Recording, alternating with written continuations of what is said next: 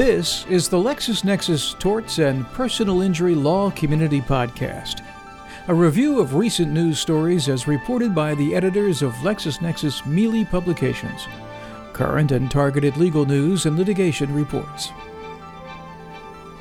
The U.S. Supreme Court on June 7th reversed a decision involving the misnaming of a defendant in the original complaint in a premises liability action. The High Court concluded the mistake did not preclude the plaintiff from filing an amended complaint. A woman filed suit after she was hurt on board a cruise ship. More than a year after the injury, Costa Cruise answered the complaint, pointing out that it was the sales and booking agent for the carrier and vessel operator Costa Crociere. The woman amended her complaint, adding Costa Crociere as a party and dismissing the action against Costa Cruise. A trial court granted Costa Crociere's motion to dismiss, and the 11th Circuit U.S. Court of Appeals affirmed. However, the U.S. Supreme Court reversed the 11th Circuit, noting that Costa Crociere should have known that the woman's mistake in naming the defendant in her original complaint was the result of confusion about the proper party's identity. Justice Sonia Sotomayor noted that Costa Cruise and Costa Crociere are related corporate entities with similar names. She said such an interrelationship and similarity heightened the expectation that Costa Crociere should suspect a mistake had been made when Costa Cruise is named in a complaint that actually describes Costa Crociere's activities. For LexisNexis Legal News, I'm Michael Lefkowitz.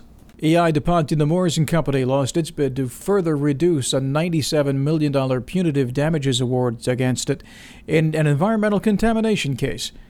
On June 2nd, the West Virginia Supreme Court of Appeals denied the company's petition for rehearing on the issue. The state high court held that DuPont waited too long to challenge statements by the plaintiffs that the trial court had allocated 40% of the punitive damages award to the medical monitoring claims, which the High Court had previously held are not eligible for punitive damages. The High Court also said DuPont should have presented it earlier with non-binding evidence that a special master in 2008 had recommended that 70% of the punitive award should be allocated to the medical monitoring claims. DuPont was sued over contamination from the company's zinc smelter facility in Spelter, West Virginia. A jury found DuPont liable for close to $382 million for contamination emanating from the facility, which included $196 million in punitive damages.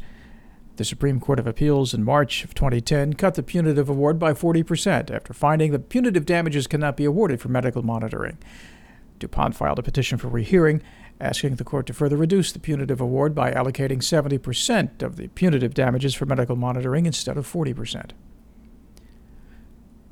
An Alabama federal judge on June 4th approved a consent judgment in a Tyson Foods donning and doffing lawsuit. The agreement will require the company to pay its employees for all of the hours they work, including those hours spent putting on and taking off protective and sanitary gear and washing themselves and the gear.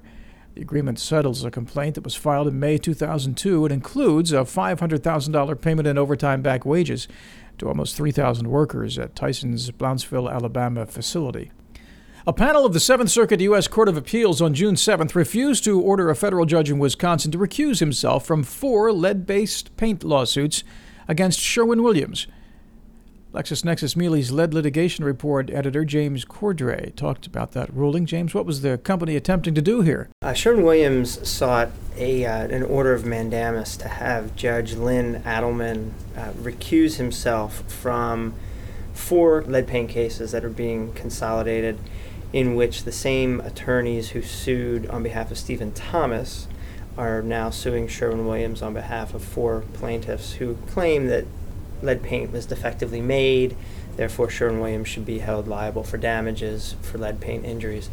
And the Thomas case went all the way to the Wisconsin Supreme Court and was decided 5-4, very bitter divisions as you read the dissents and the majority opinion that created a ripple effect through the lead paint legal community. And it's the same group of characters now suing on behalf of these 4 plaintiffs. And so Sherwin-Williams thought that Judge Lynn Adelman should recuse himself because he had written a law review article about a year or so ago which sided with the majority and said that they're the ones that got it right in the Thomas opinion from the Supreme Court. And Sherwin-Williams' contention was that if he was taking sides in that very bitterly divided opinion, that would create bias in his ability to impartially hear the evidence that Sherwin-Williams would put forth in these 4 cases that are now consolidated. So the question of whether Judge Adelman should recuse himself went to the Seventh Circuit. What did the panel find in this case? The panel found that, according to the Code of Judicial Conduct, the judge did not need to recuse himself. Seventh Circuit said that the paint company did not establish that Judge Adelman's article would make a reasonable, thoughtful, and well-informed observer question his impartiality. Thank you, James. The Judicial Panel on Multi-District Litigation June 8th denied a motion to consolidate a handful of construction defect cases in which plaintiffs whose homes have domestically made drywall say they suffer many of the same problems as those with Chinese drywall. The JPMDL said the South Florida homeowners who filed the case against National Gypsum Company and other companies failed to show that any efficiencies from consolidation would outweigh individual issues presented. The plaintiffs claim they've been experiencing problems similar to those of owners of homes with Chinese drywall. The emission of noxious and corrosive levels of sulfur gases has caused them to have to replace numerous appliances in their homes. They also say they've experienced respiratory and other health difficulties as a result of the allegedly defective domestic drywall. The panel noted that although all actions identified in the motion have some commonality of fact questions on whether the drywall caused the alleged damages and injuries, the various manufacturer defendants produced the drywall using different proprietary techniques and different sources. A key Chinese drywall manufacturer that had a default judgment for more than $2.6 million entered against it in May finally appeared in federal court June 10th, only to serve notice that it is appealing the judgment and all related orders to the Fifth Circuit U.S. Court of Appeals. 7 Virginia homeowners sued drywall manufacturer Taishan Gypsum Company Limited and other companies in a putative class action in the Eastern District of Virginia. The case was transferred by the Judicial Panel on Multi-District Litigation to the Eastern District of Louisiana for consolidation into the Chinese drywall MDL under Judge Eldon Fallon. In November, Judge Fallon entered a default judgment in favor of the homeowners against the Chinese government-controlled Taishan Gypsum, which never answered the complaint or filed any responsive pleading. Following default proceedings in February, Judge Fallon determined that extensive remediation of the plaintiffs' homes was required. Aggregating the amounts of damages proven by all 7 plaintiff families, he awarded monetary damages against Taishan Gypsum in the amount of $2.6 million. Attorneys for the company filed appearances in Judge Fallon's court June 10th and in a 1-paragraph filing gave notice that the company will appeal the default judgment and all related orders to the Fifth Circuit. Meanwhile, a Virginia federal court has found that a homeowner's claims for damages caused by defective Chinese drywall are excluded from coverage.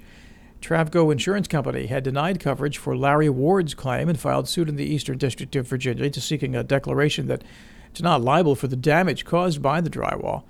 The court found the policy's exclusions for latent defects, faulty materials, corrosion, and pollution bar coverage. However, the judge said other unclaimed losses may be subject to coverage under the policy's ensuing loss provisions. A divided panel of the Sixth Circuit U.S. Court of Appeals on June 16th reversed a preemption summary judgment in a Sulzer knee case. The majority found that the Federal Good Manufacturing Practice Rule, or GMP, can be construed as a requirement that parallels the plaintiff's state law claim. The patient who needed a Sulzer Orthopedics knee prosthesis replaced claimed the first device contained traces of mineral oil from the manufacturing process, which he said prevented the device from bonding with his bone. The circuit court said that the Good Manufacturing Practice Rule can be read to require compliance with a validated cleaning process and that the Food and Drug Administration's final rule and guidance on the rule support their position that the rule requires removal of manufacturing residue. The majority reversed the preemption ruling, vacated summary judgment, and remanded for further proceedings. For LexisNexis Legal News, I'm Mealey's Emerging Drugs and Devices editor, Tom Moylan. Teva Pharmaceuticals Industries has announced it will discontinue marketing propofol, an intravenous general anesthetic. Teva, a generic drug manufacturer in Israel, and Baxter Healthcare were subjected in May to a $505 million Nevada state court verdict involving the marketing of propofol. The companies say they will appeal that verdict. In a statement, Teva said its data supports that the products, when used and stored as directed, continue to be safe and effective and perform within the appropriate specification. It said it would continue to review and support the product on the market, but decided to discontinue making it because it is difficult to manufacture and has little to no profitability. LexisNexis Mealey's asbestos editor Brian Redding reports an Illinois appeals court June 10th held that the foreseeability of exposure to asbestos and the likelihood of a resulting injury warrant imposing a duty on employers to prevent household exposure to asbestos brought home on the clothing of CSX employees. The state's 5th District Appellate Court said ordinary principles of Illinois negligence law support imposing a duty on employers for household exposure to asbestos. Here, it said, the foreseeability of the harm, the likelihood of injury, the magnitude of the burden in guarding against the harm, and consequences of imposing a duty to protect all weigh in favor of finding that a relationship exists between the parties and imposing such a duty. A woman filed suit against numerous companies whose conduct she claimed exposed her to asbestos. She said she was exposed to asbestos that her ex-husband brought home on his clothing after working at B&O Railroad, a predecessor to CSX. Reversing a trial court ruling, the appeals court noted there was no Illinois case directly on point, but thought out-of-state cases imposing a duty of care on household members were more persuasive than those that did not impose such a duty. Quote, "We believe that it takes little imagination to presume that when an employee who is exposed to asbestos brings home his work clothes, members of his family are likely to be exposed as well." End quote. Further, the court said, the risk of serious or fatal injury from exposure to asbestos is substantial enough to warrant an imposition of duty. For LexisNexis Legal News, I'm Brian Redding. Visit the LexisNexis store for all your legal book and software needs. The store offers thousands of titles to help you in the practice of law and in managing the business of your legal practice. You can reach our e-commerce site by clicking on the Store tab at the top of the LexisNexis homepage, or by going to lexisnexis.com/store. This edition of the LexisNexis Torts and Personal Injury Law Community Podcast was written by the editors of LexisNexis Mealey's current and targeted legal news and litigation reports. The LexisNexis Torts and Personal Injury Community Podcast, copyright 2010 by LexisNexis, a division of Reed Elsevier Incorporated. Visit all the LexisNexis communities, www.lexisnexis.com/community. LexisNexis, Total Practice Solutions. I'm Steve Bursler. Thank you for listening.